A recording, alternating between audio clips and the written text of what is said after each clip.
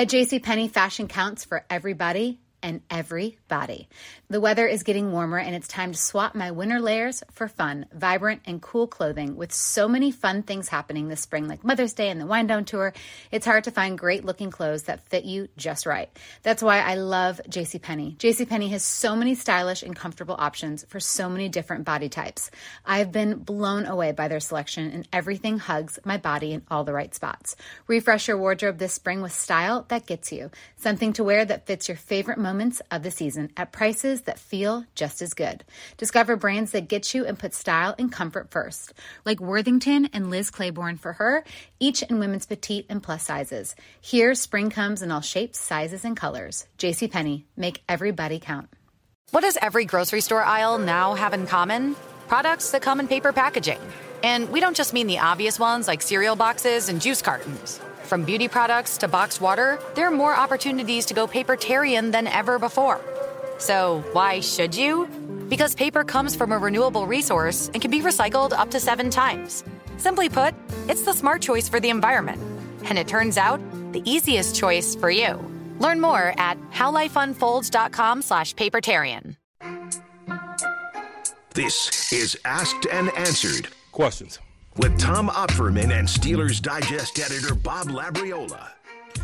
The NFL draft is still fresh in everybody's minds and labs. Before we get to the questions from Steelers Nation, I have some questions for you, my man. I want to talk some NFL draft, and I really just want to start by hearing your general thoughts on how the Steelers did, because I got to be honest with you, locally, nationally, I cannot find a single person to say a negative thing about the Steelers draft, and it has me doing backflips. What say you?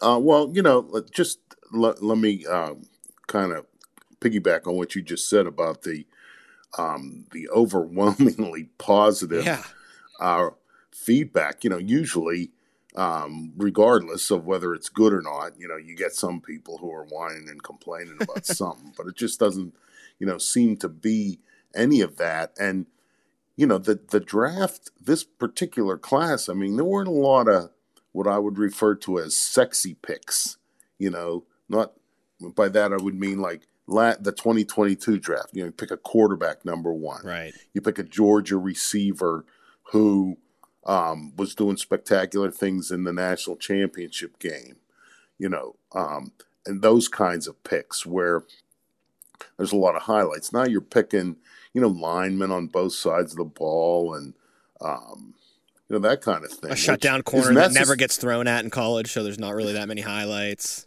Right. That kind of stuff. So, okay, my general impressions. I think that what the Steelers did, we're going to find out how successful it is or was, but to me it was necessary. If you look at this team in its recent past, there was a season where they finished last in the NFL in rushing, another season when they finished last in the NFL in run defense. And those are statistics or, rankings that indicate that your team is getting handled on the line of scrimmage, right, both on offense and defense. And, that's unacceptable. That's embarrassing. You can't win that way in the NFL for that to be happening on a regular basis. And so what the Steelers did was, they went out and I believe with the idea that, we don't want that to happen anymore. And, it kind of culminated with the draft, but it began with free agency, with those offensive linemen that they picked. And, they set the tone then. Right, re-signed an Ogunjobi. That to me was significant. And the one thing that came out of it that really kind of brought it home for me was Keanu Benton in his conference call with the media. He's asked about what kind of message maybe he got from Mike Tomlin about the team wanting to add bigger, stronger people on lines of scrimmage. And Benton, in a moment of the way the Steelers would probably look at it, unnecessary honesty, said that some rookie inexperience here. right? Something about, Mike Tomlin said he wants some goons. And then it was extra funny when at the end of the draft, Omar and Mike Tomlin are doing their wrap-up press conference, and someone asks him about what Benton said. First of all, Mike Tomlin didn't deny it. He didn't try and massage it, or that's not what I meant, or you know what I mean. He just said, "Yeah, that's an accurate statement." And but I'm gonna have to talk to him work with him on his media relations or something, so that he learns to keep our private conversations private. So, but anyway, yeah, they were looking to get more physical, more relentless, be more of the kind of a team that isn't going to get pushed around anymore. And, we're going to see how that works out. Now, it was Omar Khan's first time in the captain's chair, but I think it's important to remember that man has been in that war room for years and years. He's not exactly green when it comes to this, and I think that kind of showed here. He looked like a very experienced GM, despite it really being his first draft day. Well, I think Omar deserves credit for the way that. Let me start it this way. One of the things that Dan Rooney always talked about was that you have to be careful with your scouts and your personnel people, because sometimes they want to win the draft, and the idea is not to try to win the draft. The idea is to try to put together a team that can win a Super Bowl. And so, I liked Omar's understanding of when to go for it and when not. And let me give you some examples of what I mean.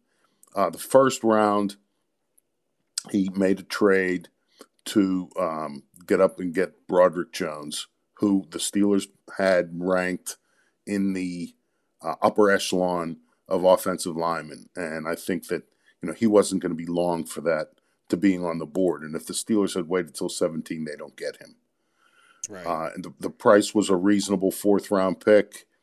You moved up and you got the guy that I won't say that they wanted, but one of the people I think that they had identified as being among the best prospects at a position of need. Okay? Good job, Omar.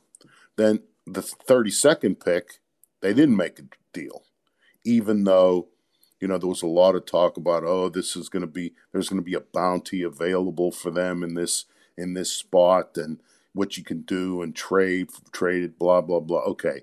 Now, the thing to me is that sometimes you look at the situation and maybe the offers that they were getting for the pick weren't worth passing up Joey Porter Jr., right? Who was, by all estimation, recognized and graded as a first-round talent at outside cornerback, which is another position of need. And universally recognized as best player left on the board going into day two. Well, certainly for the Steelers.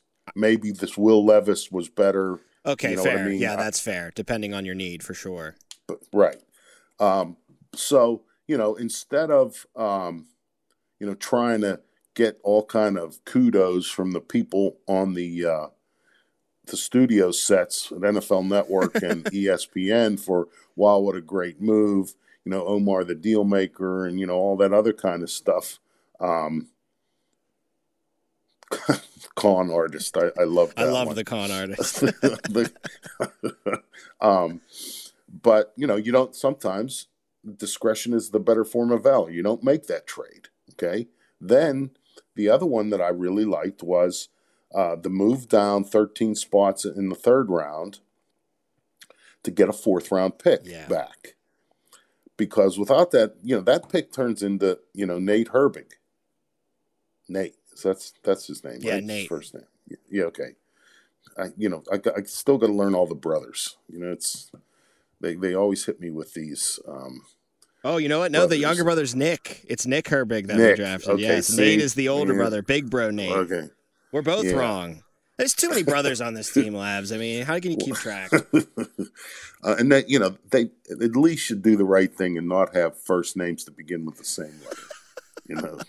And are both 4 letters long. I mean, seriously, her big Right. family. Help us out here. But anyway, and they ended up getting the guy that they were going to pick anyway, Darnell Washington. Right. And so, that's a good move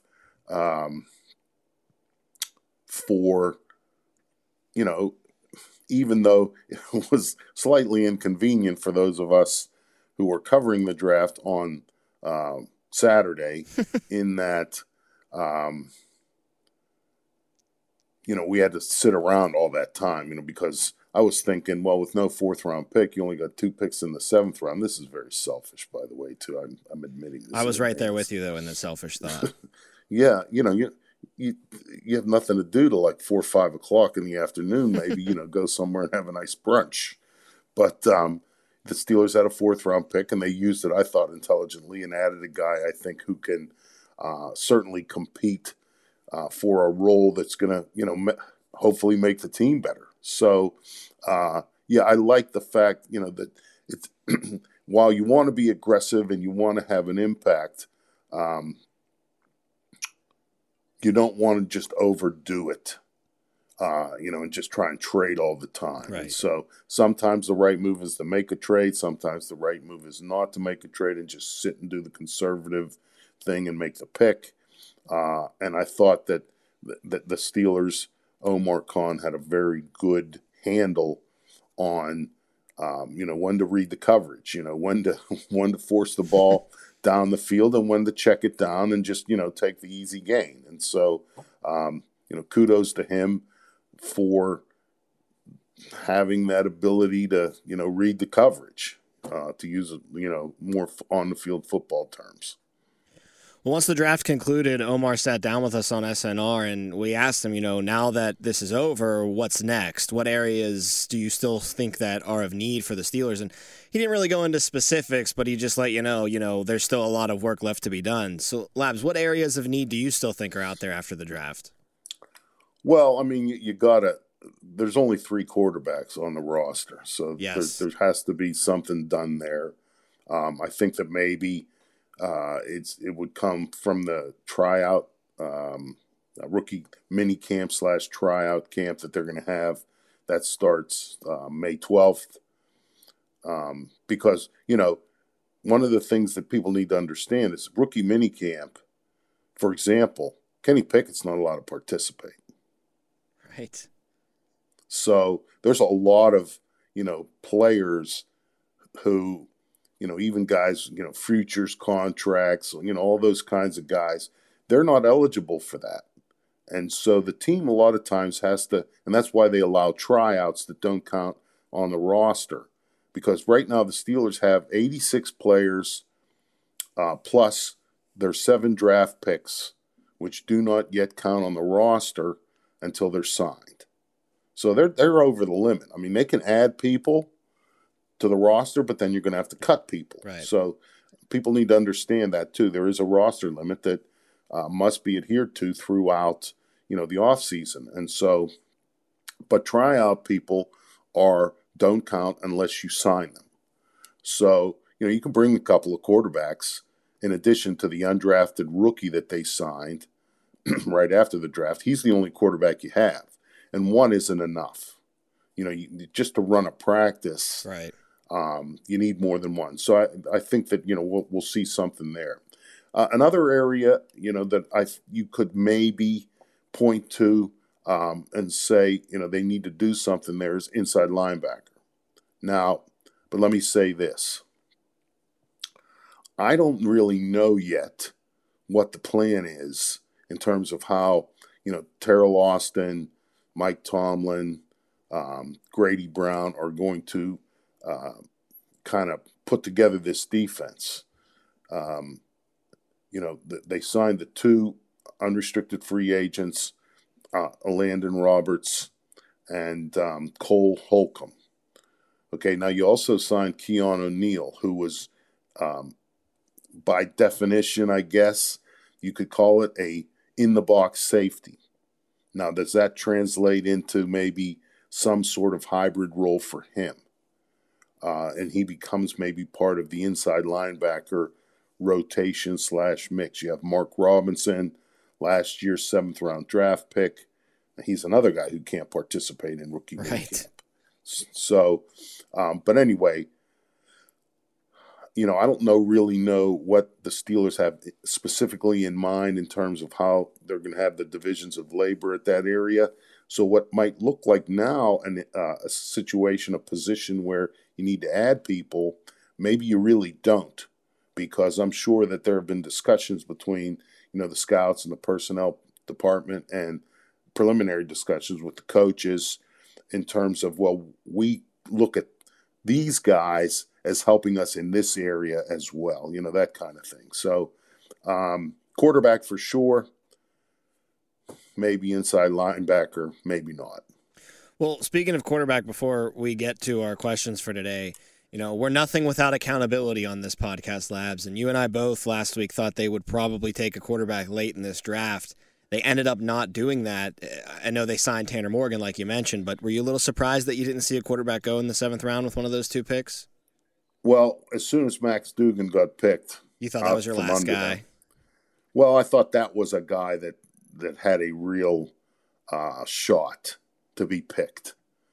So once that happened and they took him, someone else took him, that kind of, threw the wet blanket over that idea in my mind. And I didn't want him to just pick one, right, just to pick one at that point. So once Max Dugan was picked by some other team, and I forget who it was right now. The Chargers. That's right. It was the Chargers. That kind of ended the quarterback thing for me. And I was actually hoping that, you'd forget about it and you wouldn't bring it up. So I wouldn't have We have to be accountable, Labs. We have to be accountable. Okay. All right. Or at least pretend to be. All right, let's get to our questions this week. Our first one comes from Michael Kolb in Suwanee, Georgia, and he wants to know, when I was a teenager in the late 1960s, I was fortunate enough to work in a store that was frequented by a number of Steelers. When Chuck Noll was hired, I recall newspaper coverage of his plans to implement a tough training regimen. When I asked one of the team's offensive linemen about it at the time, he sort of laughed it off. It got me to wondering, how much roster turnover was there in Noll's first year? I'm going to relay a story that Andy Russell frequently told. And Andy Russell was a Pro Bowl player right before Chuck Noll was hired. So I guess you could make the case he was arguably the best player on the team that Chuck Noll inherited in January 1969. And Andy Russell always told the story of the first meeting that Noll had with the entire team. And he said something to the effect of, our goal is to win the Super Bowl, but most of you aren't good enough to be here when we do. So, ouch. So even in that era, it was not easy or simple for a team to remake its roster in a single offseason. And so, it took some time for that to happen. So there were losing seasons. The Steelers were 1-13 in '69, 5-9 in 1970, 6-8 in 1971 before they posted, the 11-3 record in 1972, the first division championship in franchise history, and then they beat Oakland in the Immaculate Reception game. So, okay, when you look at the difference between the team Noll inherited in 1969 and the 1972 roster, okay, of the 50 players who spent at least some time on the Steelers roster during the 1968 season, which means, going into Noll's first year, only 8 of them were still made it as far as 1972. And here's the 8. Rocky Blyer, offensive tackle John Brown, guard Sam Davis, center Ray Mansfield, defensive tackle Ben McGee, Andy Russell, guard Bruce Van Dyke, and punter Bobby Walden. So, a lot of turnover. Ken Malden from Clyde, Texas asks, I really appreciated Joe Hayden while he was here. It seems like his career, a very good one, sure came to a quiet ending. I know he was a salary cap casualty with the Browns, But how many teams had a chance to pick him up before the Steelers nabbed him? Did he have to clear waivers? Okay, when Joe Hayden was released by the Browns in August 2017, he was a vested veteran, and so he was not subject to waivers. The Steelers signed him the day after the Browns cut him. And this is kind of what happened in that time frame. Okay, there were rumors circulating that the Browns at the time were looking for Joe Hayden to take a pay cut. Hayden was making $11.1 million. He was owed for 2017. That was on his contract that was then to pay him in the neighborhood of $21.5 million for the following two seasons, 2018 and 2019. So Joe Hayden was represented by Drew Rosenhaus, who is, some teams love him, some teams hate him. The Steelers have a good business relationship with him. Why, I don't know, but they do. And so, once the Browns wanted Hayden to take a pay cut, Rosenhaus kind of took over and got him cut because Rosenhaus's advice to Hayden was, we're not doing that. So Hayden refused the pay cut, and so the Browns then either had to pay him or cut him, and so they cut him. 24 hours later, he was in the Steelers team locker room in Carolina because the Steelers played their preseason finale the day after Hayden was cut. And, he signed right then.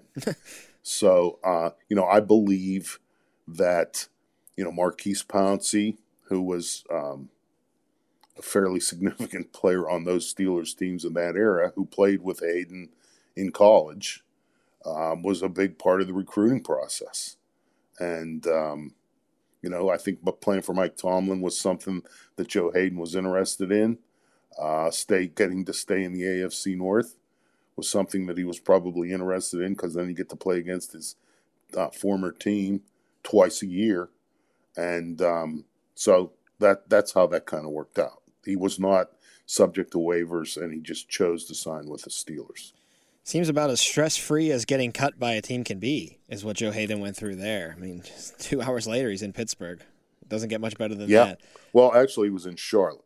Oh, yes, excuse me. Because the game was on the road. Yeah, the game was on the road. And I remember, being in that hotel, and I got the chance to talk to, Kevin Colbert and Mike Tomlin about it to write something for the website. Right. And the whole area where the team was, because, the meeting rooms and where they eat and all that stuff is usually in one area of the hotel.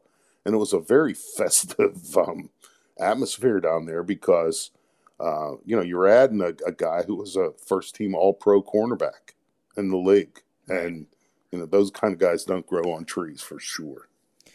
Jeffrey Miles from Middletown, Connecticut. I was debating some recent Steelers draft picks in a football group. The discussion turned to Devin Bush, and while I think he didn't pan out, I also felt he showed great promise as a rookie. In that discussion, somebody said he only had 89 tackles as a rookie, while I argued he had 109. ESPN.com and ProFootballReference.com list him with 109, but NFL.com shows 89. We are wondering which number, if either, is correct. Okay. Jeffrey's assessment or the way he's explaining this in the disparity of total tackles credited to Devin Bush during his rookie season, that's accurate. And those numbers that he had there are the ones that are reflected on those respective websites. My opinion is that when it comes to tackle stats, nobody's right. They're just not. Well, they're not recognized. Tackle statistics are not really recognized by the NFL. That's why you'll never see them. You see a lot of statistics that the league puts out every week, but tackle statistics are not among them. That's because true. The way it works is tackle stats are compiled on site by the home team's stats crew at every regular season game. Okay? So You know, there's nothing official about them in a lot of cases. And here's my favorite example of this.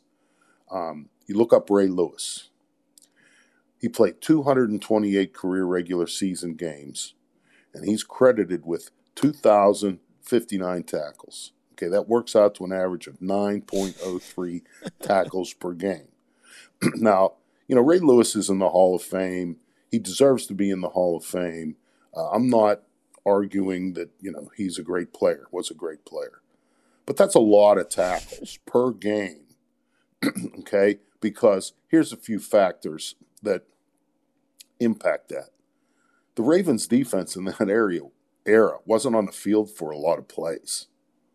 Okay, so how many in those 228 career games, how often was the Ravens' defense? How many snaps, you know, did Ray Lewis have? Okay, and here's another factor. There were a lot of other really good players on those units.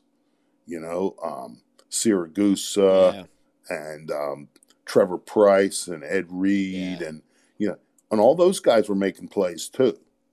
Okay, so it's not like Ray Lewis had to make every tackle. But, you know, that's what I'm saying. So that seems to me to be an awfully high number for that number of career games in the circumstances that I've just described. And so that's why I don't trust any of tackle stats. And so all I can tell you, Jeffrey, is I wouldn't get too worried about it, because I would doubt that any of those websites that you cited or figures that you have were able to get are, as you would say, correct. And our final question today comes from Bill McNeely from Absaroki, Montana. Can you help me understand how the game has changed? Because it seems like quarterbacks threw far more interceptions in the 1970s and 1980s than in today's game. I love Terry Bradshaw, but his career stats were 212 touchdowns and 210 interceptions. Those numbers would get him benched in today's NFL, and Mike Wagner had more career interceptions than Troy Polamalu, 36-32. Okay, when it comes to the game, the way the sport was played in the 70s and 80s to today, everything has changed. For example, you know, the West Coast offense, Bill Walsh's creation, didn't really become popular in the league until the 80s. Okay, and until then, when it was time to throw the ball, NFL teams threw the ball down the field. They weren't relying on rhythm passing where receivers ran quick routes and quarterbacks threw the ball towards the sidelines. And that philosophy, that offense cut down on the time the quarterback had to hold on to the ball, okay? So if he's getting rid of the ball quick, that makes it more difficult for the defense to generate a pass rush. Also, in the 70s and 80s, defenses could hit quarterbacks. You know, they could do more than hit them. Well, I mean, I think there was like a 1.5-step rule or whatever it was after the quarterback released the ball. 1.5 steps. And so, yeah, right. So, you know, just start thinking about that. So now, you know, quarterbacks are, and I'm not saying they were soft or anything, but, you know, it was much more violent. And so, you know, they're one of the things that Dick LeBeau always believed when it came to pressure was, he said sometimes it's better to make the quarterback sense pressure than actually generate pressure on him, because then he will throw the ball and make mistakes with it. That's how you generate interceptions. So, you know, quarterbacks were doing that too. They're fighting to survive back there. And so they're thinking, I'm getting rid of this. You know, they're putting the ball up. It's like it's intercepted more. They're getting hit more. And then finally, let's not forget the Mel Blount rule, because in the 70s, at least until the end of the decade, defensive backs were allowed to put their hands on receivers and not specifically hold them, but you could play physically with them until the ball was in the air. Okay, now any kind of contact beyond 5 yards of the line of scrimmage is a flag. So there's a lot of different things that have happened in terms of, you know, the player safety initiative, the rules changes. Oh, here's another one. Before the Mel Blount rule, one of the side rules that went in as well, offensive linemen were then allowed to extend their hands in pass protection and punch, the way Tunch Ilkin used to play. You couldn't do that before. That was holding, or that was illegal. You as an offensive lineman pass blocking in the 70s before the Mel Blount rule, you were almost like a baseball catcher. All you were doing was just kind of absorbing whatever the defense was doing, and you just tried to kind of get in their way a little bit. You couldn't really attack them. You couldn't, punch them to keep them off you, use your hands, those kind of things. That was all illegal.